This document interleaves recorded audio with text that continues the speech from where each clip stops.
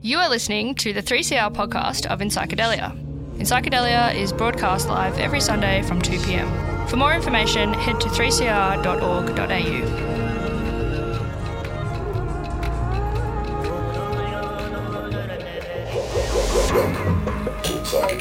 Good afternoon and welcome to In Psychedelia on this Sunday afternoon, where New South Wales has just re-elected Gladys Berejiklian for for her first term as being elected Premier of the state. But it's the third term for the New South Wales Liberals, even though from our perspective down here in Victoria, it looks like they've been doing all sorts of things. The most recent announcement was that they were going to start sending or allowing police to have warrantless searches of people's homes. My name is Nick, in the studio here with Ash Blackwell. Ash, how you doing?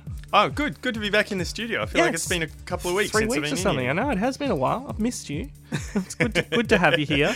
So we've got a bit coming up on the program this afternoon, because it has been a few weeks. A lot's actually happened in a few weeks, as it always does. So we'll try and touch on a bit of it. But I mean, with the New South Wales election, there's still a lot that we don't know at this point. So we're not going to go deep into it, because they're not even counting today. They've got Sunday off. So they finished the election last night, had a couple hours work, and now they're just going to leave it till tomorrow. So all of us politics nerds don't get to find out anything more until later. All we know is that the coalition has been re-elected. They don't have a majority of seats yet, and it looks like it's going to be an interesting crossbench with, we know that One Nation's Mark Latham, the guy that was almost the Prime Minister of Australia for Labor, is elected. We don't know about LDP candidate David Leyonhjelm, who moved from the federal parliament to state parliament. Do know that it looks like David Shoebridge is back in, and it looks like most of the Greens in the state retained their seats. Shooters and Fishers, it looks like they got some more seats. They mostly took them from the National Party? Yes. There's been a few changes. But it could take weeks to sort it out, because they're not even counting all of the tickets yet, only the 7 main parties, and then they start to filter down into the more minor parties after that. Thank you also to Freedom of Species, who will be back next week from 1 o'clock. If you want to find out more about Freedom of Species, 3cr.org.au, and follow the links to the Freedom of Species website. And while you're there, follow the links to our our program page, and check out our new website. Our new website has been launched. All of the podcasts from 2019 are now available on that website and on the 3CR website. Our website is inpsychedelia.org. Might be a bit of a hard one to type out, so just 3CR is the easiest place to go and find it out. But we're putting up events, campaigns, everything that we talk about on the show, you'll be able to find on the website, so please do check it out in psychedelia.org. Also, I want to let you know that Sunday the 31st of March is International Day of Trans Visibility. 3CR will be joining Transgender Victoria for a panel discussion on trans voices of colour, hosted by Mama Alto and Sally Goldner, who you heard at midday if you were tuned in at midday on 3CR today. That'll be live at Hares and Hyenas, 63 Johnson Street in Fitzroy from 12 till 1 o'clock, and broadcast on Out of the Pan, which is at the same time here on 3CR. It's supported by a Victorian Government Pride Events and Festivals grant, and for more information and tickets, head to the Transgender Victoria website. This is In Psychedelia on 3CR.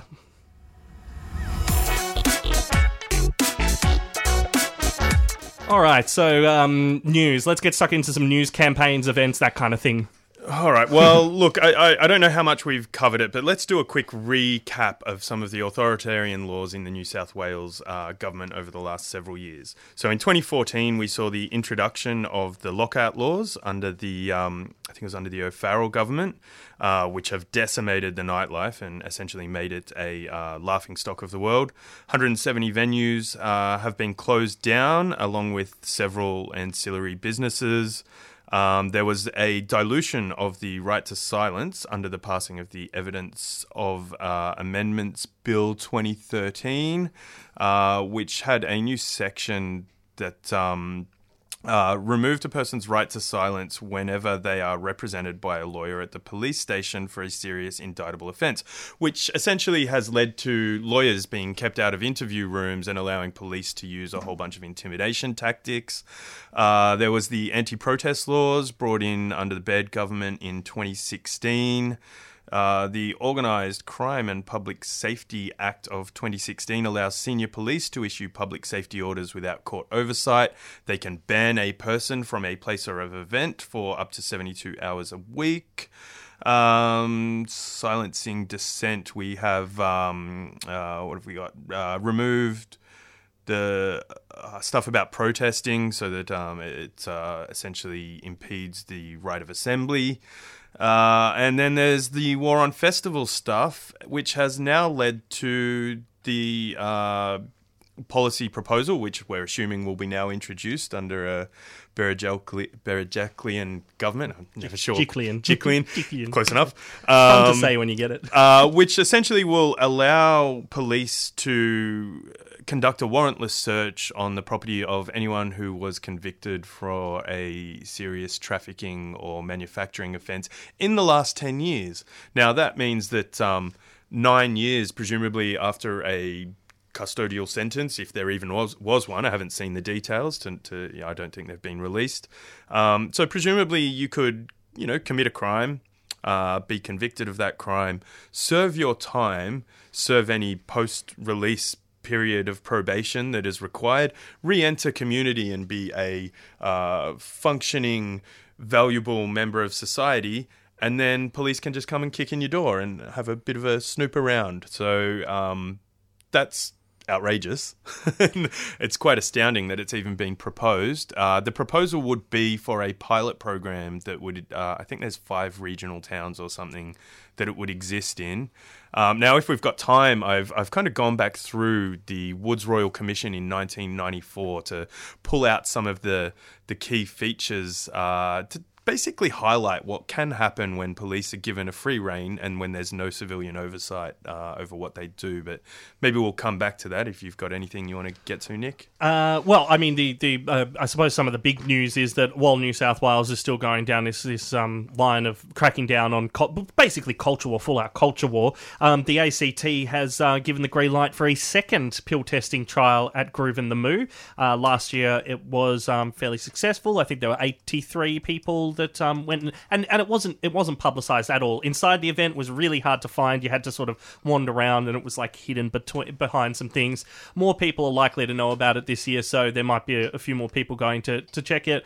There were some potentially hazardous substances that were removed from circulation that people were then educated about as well, which is one of the key points of the pill testing program. That the whole point is engaging people who wouldn't otherwise be engaged, who would otherwise be taking that drug, but wouldn't otherwise be engaged by a professional who can talk to them about that, and they may change their mind, but it's sort of, the point is not whether or not somebody decides to take a drug in the end. It's that they are more informed and that they know where to go for better information, and that they might think a little bit more about that decision than if it was sort of more of a, let's go get fucked up, that kind of attitude. We're trying to change attitudes with these sorts of programs, so that's going to be happening.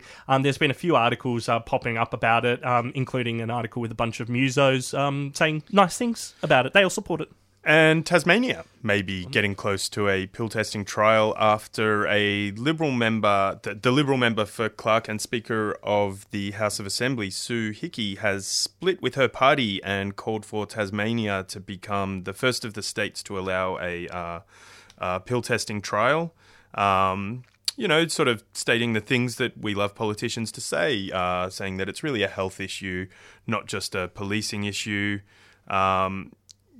So she said that her decision to support a pill testing trial was reached after seeing the stances taken by the Australian Medical Association, the Royal College of General Practitioners, and former Australian Federal Police Commissioner Mick Palmer.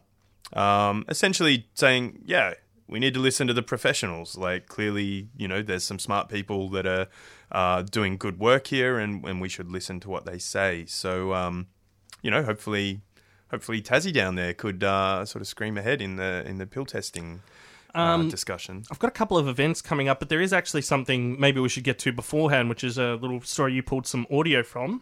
Well, yeah. Thanks for the heads up there, Nick. Let me just I like to let me just dig that up. Are we playing it from here? No, I've got it. You're going to play it? Yeah. Great, go.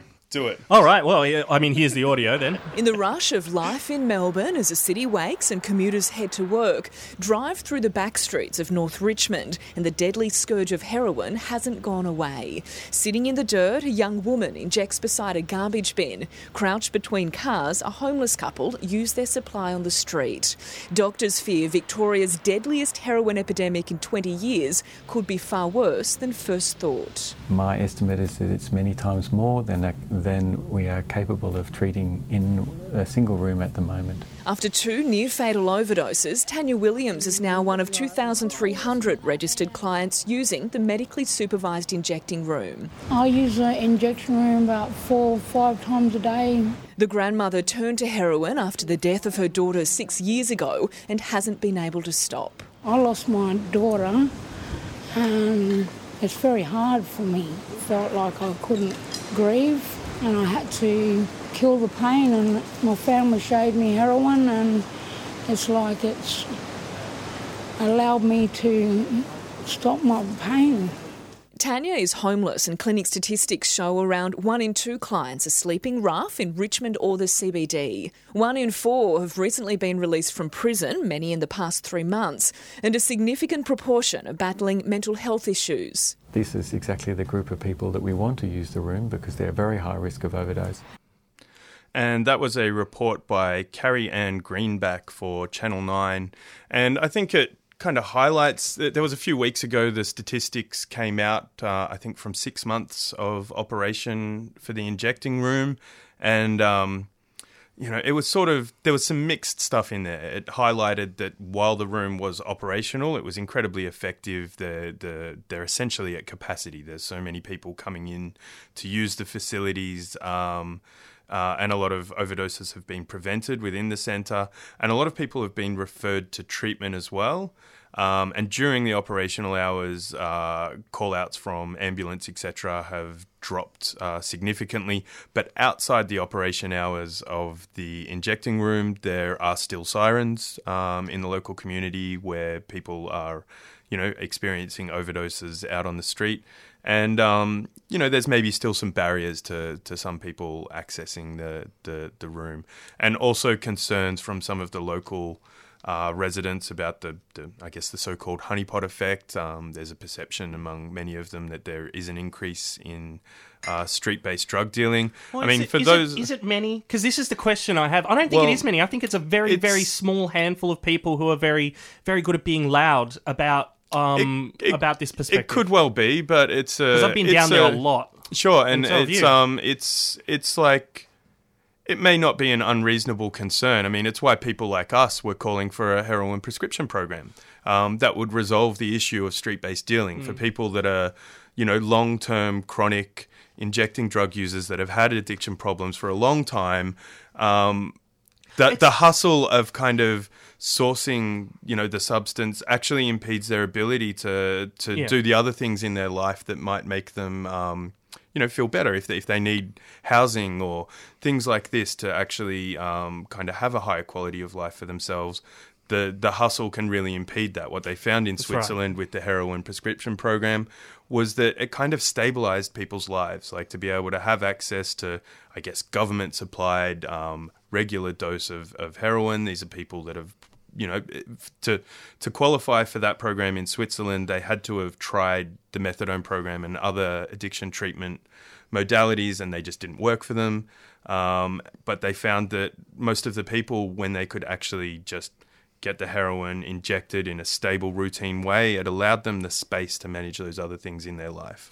And that's probably going to be a step further for most people now. But really, that is the problem that prohibition causes. The problem isn't the drug itself. It's all this huge black market that goes on. It's the culture that it creates, because you've got this kind of cat and mouse game constantly going on between the authorities and the people who are using drugs, and this idea that this person, the drug user, is both victim and perpetrator of the crime in the one person. It doesn't make any sense. What are we doing? I think the other thing to add about the injecting room is that it's now only just 6 months into a 2-year trial, and they haven't even built the standalone facility yet. So this has just been their Yeah, I the think next it's one, few months. I think it's still 2 or 3 months away, but it's got walls on it. Last time I looked. Yeah, so not this has been plaster on the This walls, has been essentially a room built onto the side of the North Richmond Community Health Centre. And it's done a fantastic job so far, but the standalone facility hasn't even been built yet. So, we'll see what happens as, over the next 2 years to see what the outcome actually is of that trial. And speaking of people who are out there talking about drug policy, one of those organisations is Drug Policy Australia, who have been out lately. You might have seen them if you've been around the city. They've been out in Bourke Street Mall. That's with Greg Chip, also Matt Riley from Free Cannabis Victoria, who are holding next month's 420 rally on April 20th. And we haven't heard as much from them lately. They had, they're pretty consistent over the summer. Haven't had as many of the 420 picnics over this summer, I don't think. There's been other things on people's plate, but April 20th, of course, which is Easter Saturday this year, the rally will be held from 2 p.m. down in not Treasury Gardens, what's the other one? Flagstaff Gardens, thank you. Which I think half of it is dug up for the Metro project at the moment as well, but they'll still be there. And it's not a protest, it's really pushed as a peaceful just picnic gathering. It's just a gathering of that community, which is a large community, and only a very tiny portion of it turn up at Flagstaff. If you look at all of the Victorian community, like how many people in Victoria use cannabis, it's a large number. And also, while we're on that, I haven't actually read Fiona's bill yet, but Fiona's the cannabis bill. Yeah. She put forward a notice of motion to refer to committee the discussion about cannabis regulation. So that Parliament's not sitting in April. So I guess we've got plenty of time to go through the details and understand that better in the lead up to when Parliament resumes at the start of May. We'll definitely get Fiona on to catch up a little bit about that, and also at the start of May, I'll be heading up to Nimbin for the Mardi Gras Festival, where hopefully, if we can figure out the technology of this, hopefully we'll be broadcasting in Psychedelia live from Nimbin. That's if I can plug all the things in and get it working. But we'll be doing a panel on the drug driving laws, in particular the drug driving laws and how they do not focus on impairment. They are not about road safety primarily. They are primarily about finding people who use drugs, and that does not necessarily correlate with somebody who is currently impaired on drugs. I don't think anybody has a problem. In fact, I think everybody is supportive of the idea because, as that sticker that you see on a lot of bumper bars says, everybody's touched by the road toll. We all know somebody, we've all got a story of somebody that we know that's had a hugely debilitating injury or has died from a car accident or something that's happened on the roads, and there are plenty of those that are caused by people who are impaired and should not be on the roads. And those people should not be on the roads.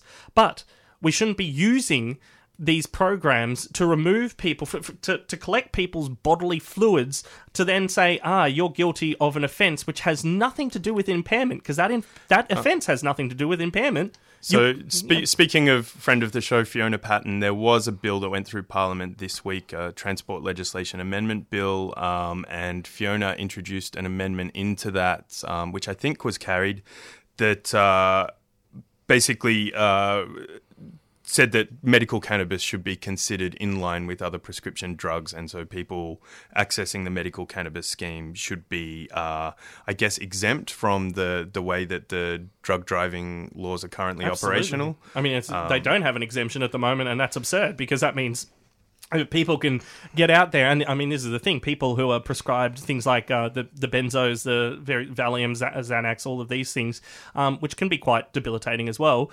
That's not tested for, and unless a police officer can identify and tell that you are impaired to drive, which isn't always easy for a police officer to do, then those people that might be impaired will remain on the roads. While somebody that smoked cannabis a few days ago could be removed from the roads for 3 months, 6 months, and receive a fine. I think even the highest possible sentence is a year in jail. It's not going to happen very often, but it's possible. Yeah, I think that there's a common misconception in the community that that's what the drug driving laws do. They don't actually charge people with driving while impaired. The charge that actually gets leveled for them is driving with an illicit drug in your system, I think. Detectable. Yeah. And I've seen, like a lot of junior police officers, they just let the kind of myth or perception of that it is actually an impairment charge carry, and the media talks about it that way. But I have seen some senior police officers that understand the difference very clearly state that, we've detected this many people driving with an illicit drug in their system. Because that's lying. Well, detecting somebody with an illicit drug in their system is what they've actually done. That's accurate. But often the whole conversation just lets it kind of run with this assumption that those people are actually impaired. And some of them may be, but that's not what they're charged with. That's not what's been proven. I think there's only a couple of people each year that actually get charged with driving while impaired from an illicit drug. So because that has to be identified, again, by the police officer. They have to be able to tell that you're intoxicated. Yeah, and I think it requires a certain level of additional training as well. It probably would, yeah. So we're going to be talking about this topic in depth with people like Fiona Patton, David Shoebridge from the New South Wales Greens, Michael Balderstone, I believe, from the Hemp Embassy, who will be fighting his own charge. Funny that. I guess what the police surround Nimbin when that festival's on, and that will be Sunday. Oh, actually, it might be on the Saturday. It'll be on the weekend of Friday the 3rd till Sunday the 5th of May, which is when Nimbin Mardi Gras is on. You can find out more by looking up Nimbin Mardi Gras by heading to our website, psychedelia.org, or heading to the Hemp Embassy website. Also, just wanted to quickly mention that the following weekend is the EGA Garden States event, which we will also be broadcasting live from down in Springvale Town Hall. I know we're keeping busy. Again, more details on the website, but the topic of conversation there will be how our drug laws have wrapped up lots of plants, including fungi, including other kinds of plants into them, and what this has sort of meant, what this element of the drug war has meant. I've got a couple of other events, but. I think so. I just want to sort of note we'll have to come back to it next week because we're definitely not going to have time in this show. But Penny Hill and Nick Kent from SSDP Australia are over in Europe right now. They've just been attending the Commission on Narcotic Drugs in, I think it's in Vienna, and UNGAS, the United Nations General Assembly Special Session on Drugs, will be coming up. Surely, is it this week or? Soon, yeah. I'm lost on all the timing of these things, but the big international drug discussions are essentially happening in Europe right now, and we will be reporting back probably next week on some of the happenings there. Hopefully we'll get Penny and or Nick on the show to talk about what's happening there. It's been quite interesting. There's a lot of tension in the international drug policy space between countries that are embracing a harm reduction stance, or even countries like Canada and Uruguay that are legalizing cannabis, and countries that are maintaining the more prohibition kind of framework like China and Russia. And a lot of these discussions are consensus discussions, so that creates a real kind of bureaucratic, diplomatic tension that happens there. But one thing that has changed is civil society groups have essentially got themselves a bigger seat at the table. So there's more civil society groups with a louder voice in those discussions. So we'll have to wait and see how that all plays out and what the outcomes are. But it's interesting times in international drug policy. This is in Psychedelia on 3CR Community Radio, 855 AM, 3CR Digital and 3cr.org.au. We do have a new website. For any more information on the sorts of things that you've heard now, head to our website, psychedelia.org. If that's hard to spell, 3CR website has a link on it, or our social media. If you follow us on Facebook or Twitter, you'll be able to find our website there, and also all the podcasts. This Wednesday at Revolver Upstairs, 229 Chapel Street, from 6:30pm is the party, that's PARTI, Drug Awareness Training session, and they're going to be talking about a few things there. And they actually caught up with the 3CR breakfast program on Thursday and had a bit of a chat with them there. So I'm just going to play you a bit of a segment. 3CR breakfast is on from 7 a.m. till 8:30 a.m. on weekday mornings. Make sure to set your alarm for that one. And now we're really lucky to be joined in the studio by Kate, Dan and Gaia from the Party Project. So Dan, I might just throw over to you. Can you give us a bit of a background on the Party Project and where it's come from? Yeah, so it's a collaborative project between Star Health and Thorn Harbour Health.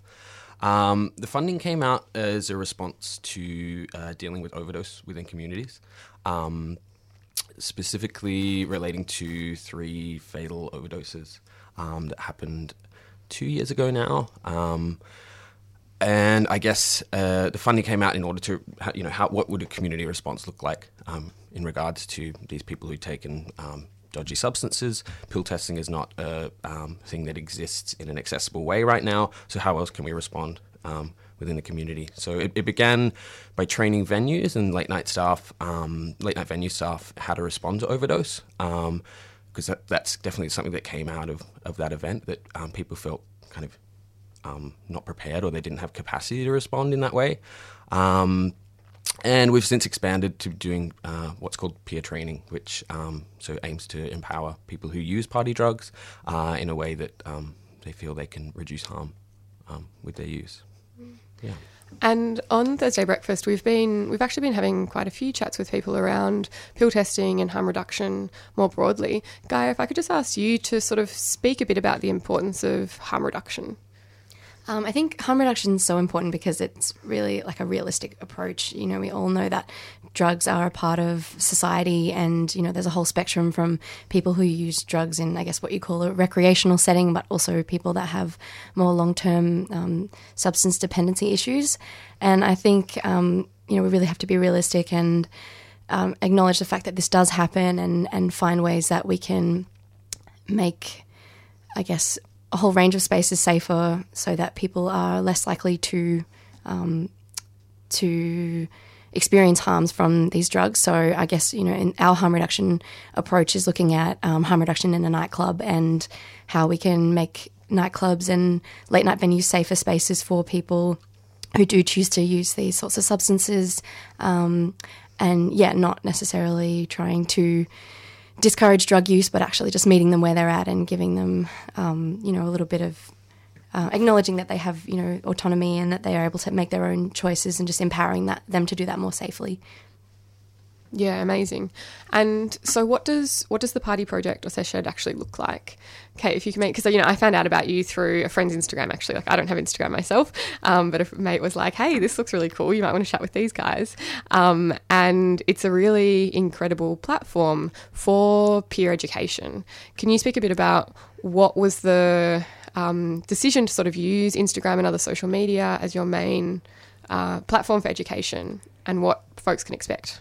Yeah, well, Seshed, I guess, has become our peer arm of the project. So the way that we can talk to our peers and people who use drugs, particularly when they party, and we really wanted a way where we were able to reach more people. And so we've been using Facebook for a while now to communicate, but we decided to get on Instagram and really just change the language we used and made it really, I guess, accessible and clear that, that we are peers talking to, our other peers. And what's so great about Instagram is, I guess, it's very visual as well. And so we were able to communicate, not only through the language we use, but also visually, this is really youth focused, and we are not, people talking down at you, telling you don't do drugs because they're bad, but that we're the same as you, and we just want to share this information with you that is actually really hard to access so much of this information of just how to take. How to be more safe, how to reduce harm, how to, look after yourself. And because people they want to know this stuff, they want to stay safe, but they also, lots of people also choose to take drugs too. And so if you give people this information that in a way that they believe and they can trust you, that you're actually that the information is true and you're not just lying to them, then people will do take it on board. And so, just being able to share tips, straight into people's pockets, because we know people are using Instagram. We know people are, checking stories. So the long weekend has just been, and there were 3 major festivals on. So we were able to just share tips on way people could prepare for these festivals, things to keep in mind at the festival, how to make a drug plan, what drugs, are dangerous, when taken together, and just, get that information to people as they're, on the way in their car with their friends, hopefully even talking to their friends about it, talking to each other about, what their drug plans are, and, able to continue on that peer-to-peer drug education. Absolutely. And I guess, on Thursday Breakfast, we talk about abolition a lot, prison abolition. And so I did actually just want to ask around, we know that criminalisation doesn't make folks safer, and so I think one thing that seems really also awesome about this project is that it is recognising that actually education and community support is a way to reduce harm, not criminalising people and saying, don't do this, this is bad, lock people up who use drugs. But actually that, if people are empowered to have more access to knowledge around, ways of being safer when using drugs, that actually leads to really, tangible and amazing outcomes in terms of when people are out partying on the weekend. So a little side rant. But what I did want to ask, I think we've got time for a few more questions, around the sort of the disproportionate impacts on LGBTIQ people and communities. A couple of weeks back, we spoke with Thorn Harbour Health around the proposed ban on amyl or poppers. And so I was wondering if one of you would like to talk about, I guess, your work, particularly in relation to LGBTIQ communities and experiences. Well, I guess historically, the LGBTIQ community has been really good at peer education, and so I guess social media is, a further extension of that. But at the same time, this community, that drug use is a lot higher in this community for a number of reasons, and while we do have a really great history of sharing knowledge through peer education, there are also a lot of people in our community who are very isolated. And so, to be able to, it's really important to work out ways that we can share this information that goes beyond just sharing the information person to person, in person, IRL, and to be able to utilise the internet to get this information, into people's, homes, into their bedrooms, I think is really important. Yeah. And because I think we probably have to wrap up. So I was wondering, Gaia or Dan, could you tell us about the free training that you're running next week and how people can find out more? Yeah, absolutely. So as part of kind of launching our Sesh Ed Instagram, which is sesh.ed, we're doing a peer-to-peer training at Revolver nightclub on the Wednesday the 27th of March at 6:30 p.m. So you can register through our Eventbrite link. You can go on our Party Project Facebook page or the Sesh Ed Instagram, and we'll talk about safer partying, and it'll be a really great night. So hopefully see some of you there. And that was the Thursday 3CR breakfast team, the voice of... I haven't actually got the names in front of me, but they're on from 7 a.m. till 8:30 a.m. on 3CR, and every day of the week you can hear 3CR Breakfast that covers a whole range of issues, basically all the issues that you hear focused on in shows like ours, where we focus on drug policy, freedom of species, on animal rights issues, Queering the Air, focusing on queer issues. All of these things you hear little snippets of in the breakfast programs between 7 and 8:30 a.m. on 3CR, so please tune in. And that you were hearing voices of Gaia and Kate from the Party Project, and I think Dave was there as well, who are having their Sesh Ed Party Drug Awareness Training, 6:30 p.m. at Revolver upstairs, 229 Chapel Street, this Wednesday evening. Now, on this afternoon, actually, this is what we're doing next, is the Cyberdelics Incubator event. Now, the Cyberdelics Incubator, I'll go into it in a tick. I'm going to play some music for you first. The music is music from a video clip that one of the performers who will be at tonight's event performed. So we'll just get straight into that. Orientation. 3CR. Immersions. In Psychedelia. Textures. Simulation. Orientation. Are you listening? Immersions. Textures. Simulation. Orientation. Immersions. Textures. Simulation. Orientation. Immersions. Textures. Simulation. Orientation. Immersions. Textures. Simulation. Orientation. Immersions. Textures. Simulation. Orientation. Immersions. Textures. Simulation. Orientation. Immersions. Mass production.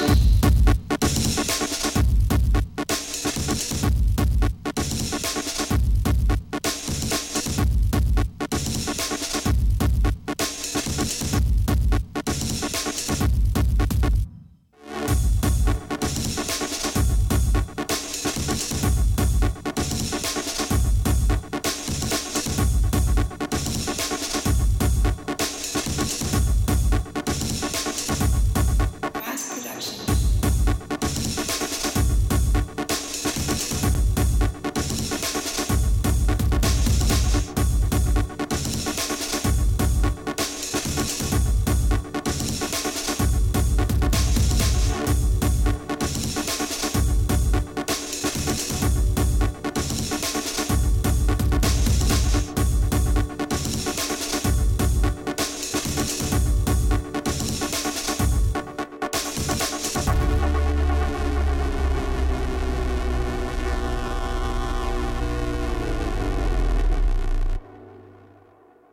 Simulation. Orientation. Immersions. Textures. Simulation. Orientation. Immersions. Textures. Simulation. Orientation. Immersions. Textures. Simulation. Orientation. Immersions. Mass production.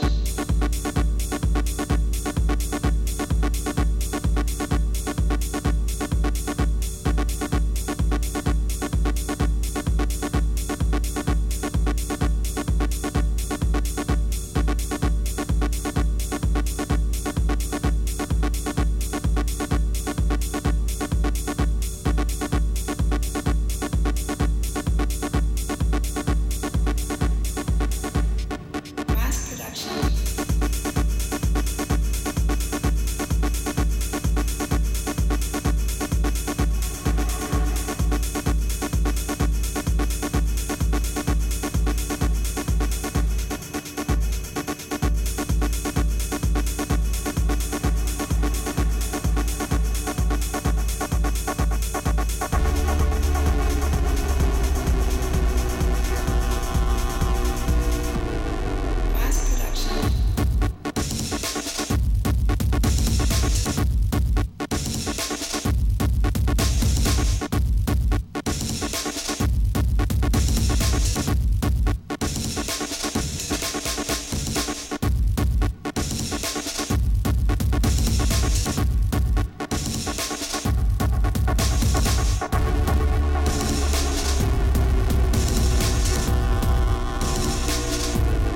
Mass production. This is in Psychedelia on 3CR Community Radio, 855 AM, 3CR Digital, 3cr.org.au. And this afternoon there is an event going on in Brunswick that you may be interested in if you are able to get out to it. The Cyberdelics Incubator, which is from what I can figure, and I'm still having conversations about this. We're going to have an interview in the future with the guy that's brought this to Melbourne. But the Cyberdelics Incubator is sort of an international movement, I guess, of linking up the psychedelic movement with the sort of virtual reality and augmented reality stuff that's going on with the digital space and with the use of ever more powerful computers and ever more powerful and integrative ways to manipulate this, the sensory input, I suppose. So there's some really interesting stuff going on. If this sounds interesting to you, it's happening from 5 p.m. at 3 Merrifield Street in Brunswick.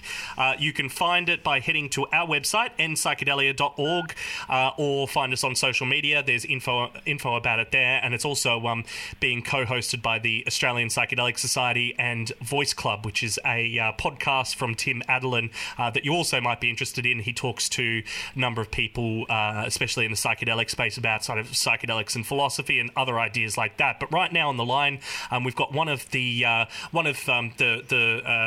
performers, I suppose you would say, who will be there tonight setting up some virtual reality gear. We've spoken to him in the past because, Roger, in the past you were at an ACME exhibition talking about, I believe it was DMT and Alice in Wonderland. Roger Isig, welcome to the program. Howdy, how are you, Nick? Yeah, good. Was it DMT and Alice in Wonderland or just psychedelics? I can't remember. It was, I forget the exact name, but it was all about, the interpretations of Alice in Wonderland. So getting a variety of people in to talk about their interpretations, including a mathematician, a neurophysicist, a neurobiologist, a journalist, and then a psychedelic person, me. A psychedelic person that works in a factory. In a factory, well, you work in a factory by day, but by night you're tinkering with all sorts of things on the edge of these boundaries. So talk to us a little bit about what you'll be taking along to this event at 5 o'clock tonight in Brunswick. Definitely. All I know about the event really is that it's psychedelic-based, which is kind of appropriate for my work. In 1998, I had a DMT experience that I've been trying to replicate ever since in a variety of media. And once virtual reality started becoming a popular thing, or a viable thing, I've put my attention towards that. So I've made a 1.5-minute experience where people just go in. So it's sort of like pretty much real time, as in that's what the peak of the DMT experience for me was around that time. It was only 2 inhalations, so it wasn't a full blown. Well, actually, for me it was, but I've heard you can go much deeper. But for me it was hyper kaleidoscopic, very. It was actually quite menacing and reptilian, and so I've tried to replicate that feeling. And I've used Google's AI Deep Dream software and my own artwork, and it's taken. And I use stuff that I had on my computer that was 10 years old, animation that I made, and incorporated that. And so people can go into this VR device and look at 360 degrees and see this hyper animated experience that I've created. But I'm also bringing a sculpture that I made that I've just got into chainsaw sculpting. And it's kind of an odd-looking object. Using a chainsaw and power tools and blowtorch, and very hands-on tactile things that they could actually walk up and touch it and rotate it on this platform. Stands about 40 centimetres high. And I've used a technique called photogrammetry, where I've brought it into VR. So it's basically a one-to-one replication, but I've scaled it up in VR so people can actually look up at it. It's about 10 metres high once it's in this virtual reality. This sounds all very cool. We're sitting here, looking at. I suppose the question, actually, Ash, did you have a question? Well, I was kind of curious. Obviously, we're going to talk about what you're presenting tonight, but what are the other art creations that you've done over the years? Like 1998 was a long time ago. Maybe there was less digital stuff then. What kind of art have you produced to try and, I guess, explain that DMT experience in the past? Yeah, exactly. So my first attempt was, I've got drawings of just, textures and stuff like that, and that was very rudimentary, very basic, and I think it was just me trying to cope with what I just experienced. I did it, a couple of days later, just trying to work out what it was. It was so profound for me to realise that, the human mind in combination with a chemical can do such a thing, or a molecule can do such a thing. So, yeah, it was just basic stuff. And then I just went into Photoshop, I think a year or two later, and just went, I have to try to recreate it. And with a blank canvas in Photoshop, just a blank canvas, I started making patterns and applying filters, and ended up with an image that looks like an alien sort of creature, reptilian, emu, bird, dragon thing. And that became kind of a viral thing online, and it's been used in academic work. On Scientific American used it for one of their articles, and it sort of went around. It's got thousands of downloads and stuff like that. So because it was one of the earlier DMT representations online that you could actually look up, that was called DMT Entity. So, I suppose you're doing these things. You're bringing this experience that you had and trying to show it to other people. But what for? I guess why do you want people to understand this? What did it mean to you at the time, and what are you hoping that people will get out of understanding this? Right. Yeah, it's a good question. I think it's more, for me, it was so profound that I want to know if anyone else has seen something similar, to see if there's a pattern emerging amongst people with, that see similar things, or to work out, what is it about our psyche that develops or gives access to these things. And it's been amazing, sharing that first initial Photoshop artwork, the feedback.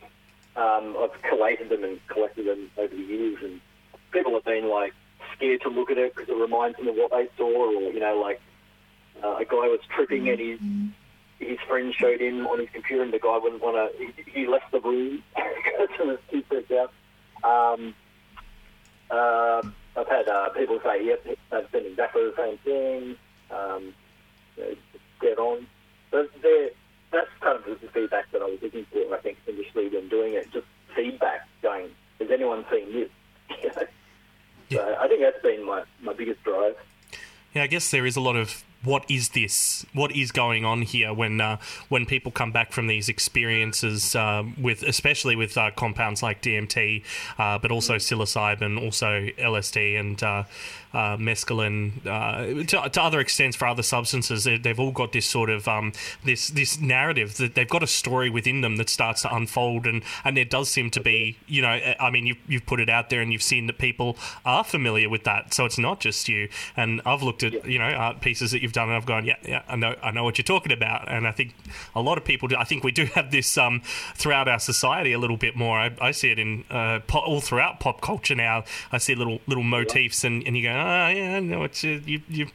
But I suppose it's really interesting now because there are these really immersive tools like virtual reality and augmented reality, and it starts to bring in, because of the power of these tools, starts to bring in questions over what are we doing with these technologies, and how do we ensure that we're going to use them for not just the understanding that, yeah, I've seen that and you've seen that, but to better things, to make things better for all of us. How do we then take it that step forward? I don't know if this is something that you want to delve into, but true. You could say it's an empathy machine. So it's been used, recreating, using cameras and stuff, 360 3D environment, where you can place people in a Syrian refugee camp. That's been an example where people have gone, and so it gives people a much more one-to-one experience of what it's like to be there. Instead of seeing it on a screen in front of them,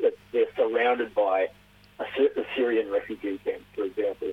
So that's one way. It's showing people bizarre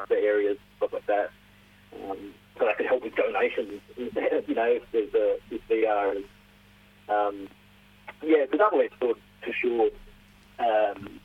This technology, just like a phone or like Facebook, I see it as a net benefit, positive for humanity for sure. The ability to share experiences and just games and stuff as well, which is really fun. But there's storytelling and conveying more real human experiences that you don't get from not necessarily from a flat screen in front of you. There was something. My first introduction to the cyberdelic space, I guess, was at Beyond Psychedelics in Prague last year. They had several people there using different kinds of technology, including virtual reality technology. And one of my biggest takeaways from that conference was that the psychedelic community seems almost unique in its ability to draw together the traditional, the shamanic, the ceremonial, and the abstract futuristic. It was, and conversations about like actually using technology to bring them together, to take shamans, using DMT and brain map their experience so that we can try and then understand it better and recreate it through virtual reality. Is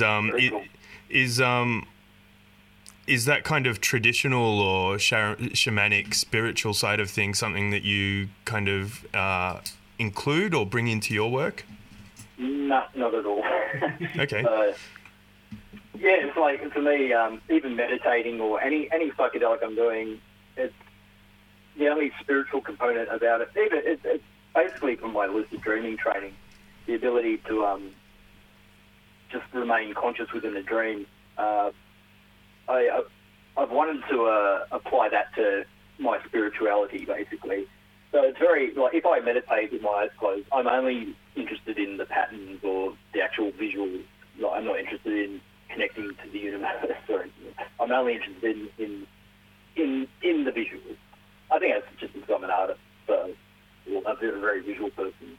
So, yeah, if I wanted to apply any sort of spirituality, it's only based on vision information.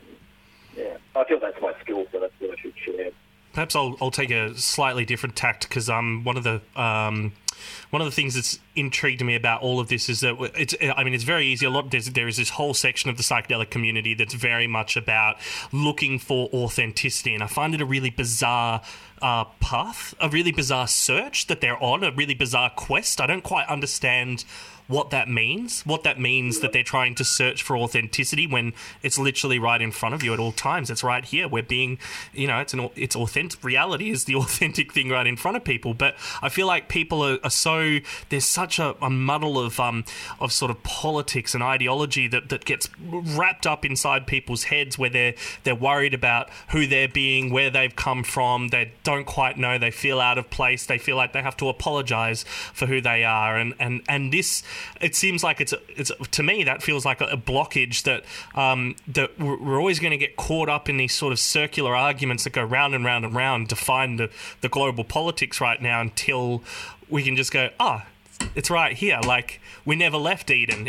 We've always been here. Oh, yeah, Yeah, definitely. So that's, I don't know, that's sort of that's the, because in the end you don't. I'm sure there are very interesting things, and I'm very interested in the stories that come from all the other cultures around the world, and I'm not trying to downplay them. It's just not. It's not. Their story is not the story. It's a story. It's a story amongst many stories, and I think we can see that, I guess, and that's sort of part of the point of these technologies, that and with that psychedelic experience, that we see that experience is within us all, is that really it's not something outside. We don't need to go searching for the right guru or the right spirit quest to go on, or the right psychedelic to take, or religion to believe in, or whatever it is, because it's in you all the time. It's just a really hard thing to, I can say that, but I got heaps of, I'm like overweight, drink too much, like I got plenty of silly things that I do. So, like, I can say this, but it's very hard to then, like...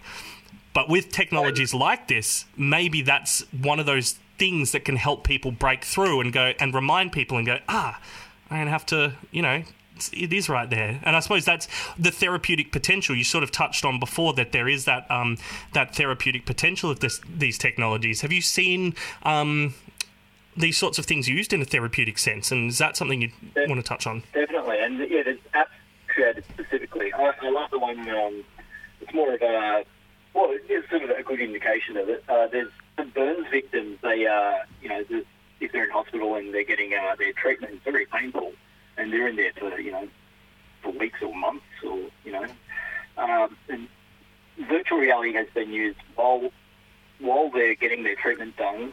So they're in a VR headset and they're shown cool environments like snow-capped mountains, snowmen or women. Yeah, just to take their mind away, and it can actually trick the mind enough so they can be given less pain medication while they're on it. So they've actually lowered the doses of pain medication while they're in these cool environment experiences. So, and yeah, it can distract the mind from pain. So that's one example. Or there's some meditation apps. There's one that's being shown at the event tonight called Sound Self, which is made by Robin, I forget his last name, in 2013, I think. And he showed it at Burning Man. He was one of the first to show VR in a public setting, or modern VR, I should say. And you chant, you do sustained tones into the microphone, and there's a feedback loop of visual and audio, and it's incredible. It's hyper psychedelic, and that's, everyone comes out of that feeling a bit, because, you know, if you just chant or just create a sustained tone without VR, it feels good after a while, you know. But this is an amplifier in that experience. So that's something I'd love to include one day, some sort of feedback loop experience where you can actually, your input gets fed back to you and it can enhance the experience. So, yeah, I'd recommend everyone try Sound Self if they get a chance, for sure. I feel like the future is quite abstract. We spend a lot of our time in digital spaces now. We have these little supercomputers in our hands that we walk around with. And it's quite an abstract space that I think humanity is still figuring out, and virtual reality and these new technologies are going to make it even more so.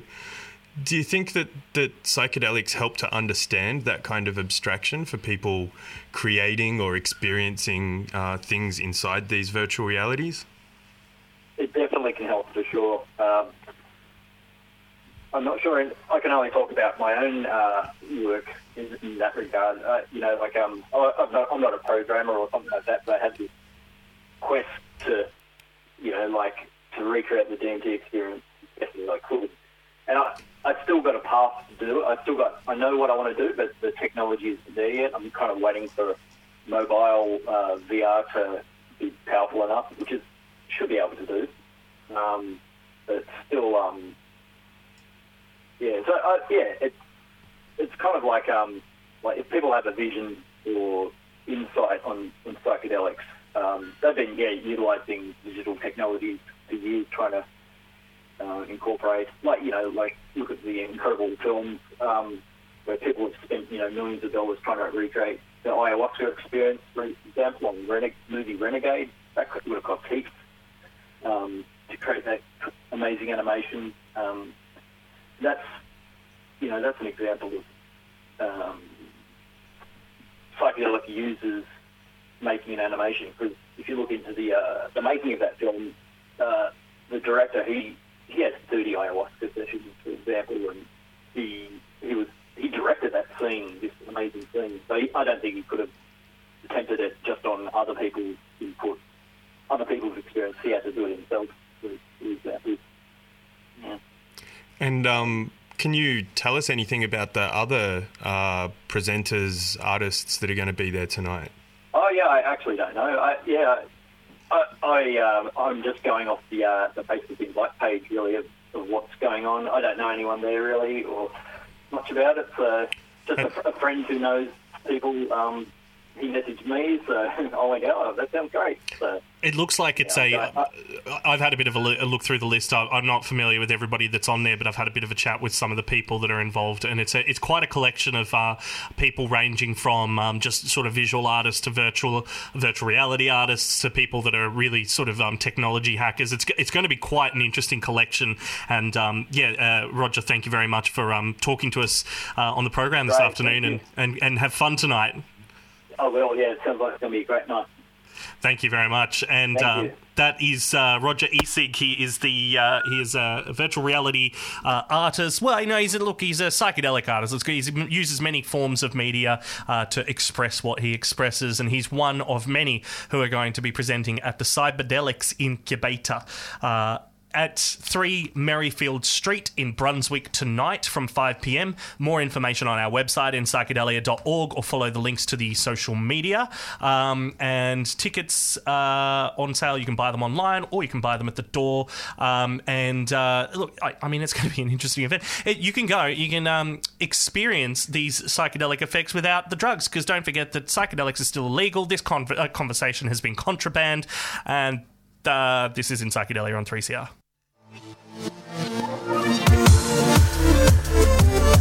This has been a 3CR podcast. You can hear In Psychedelia live every Sunday from 2 p.m. Head to 3cr.org.au for more.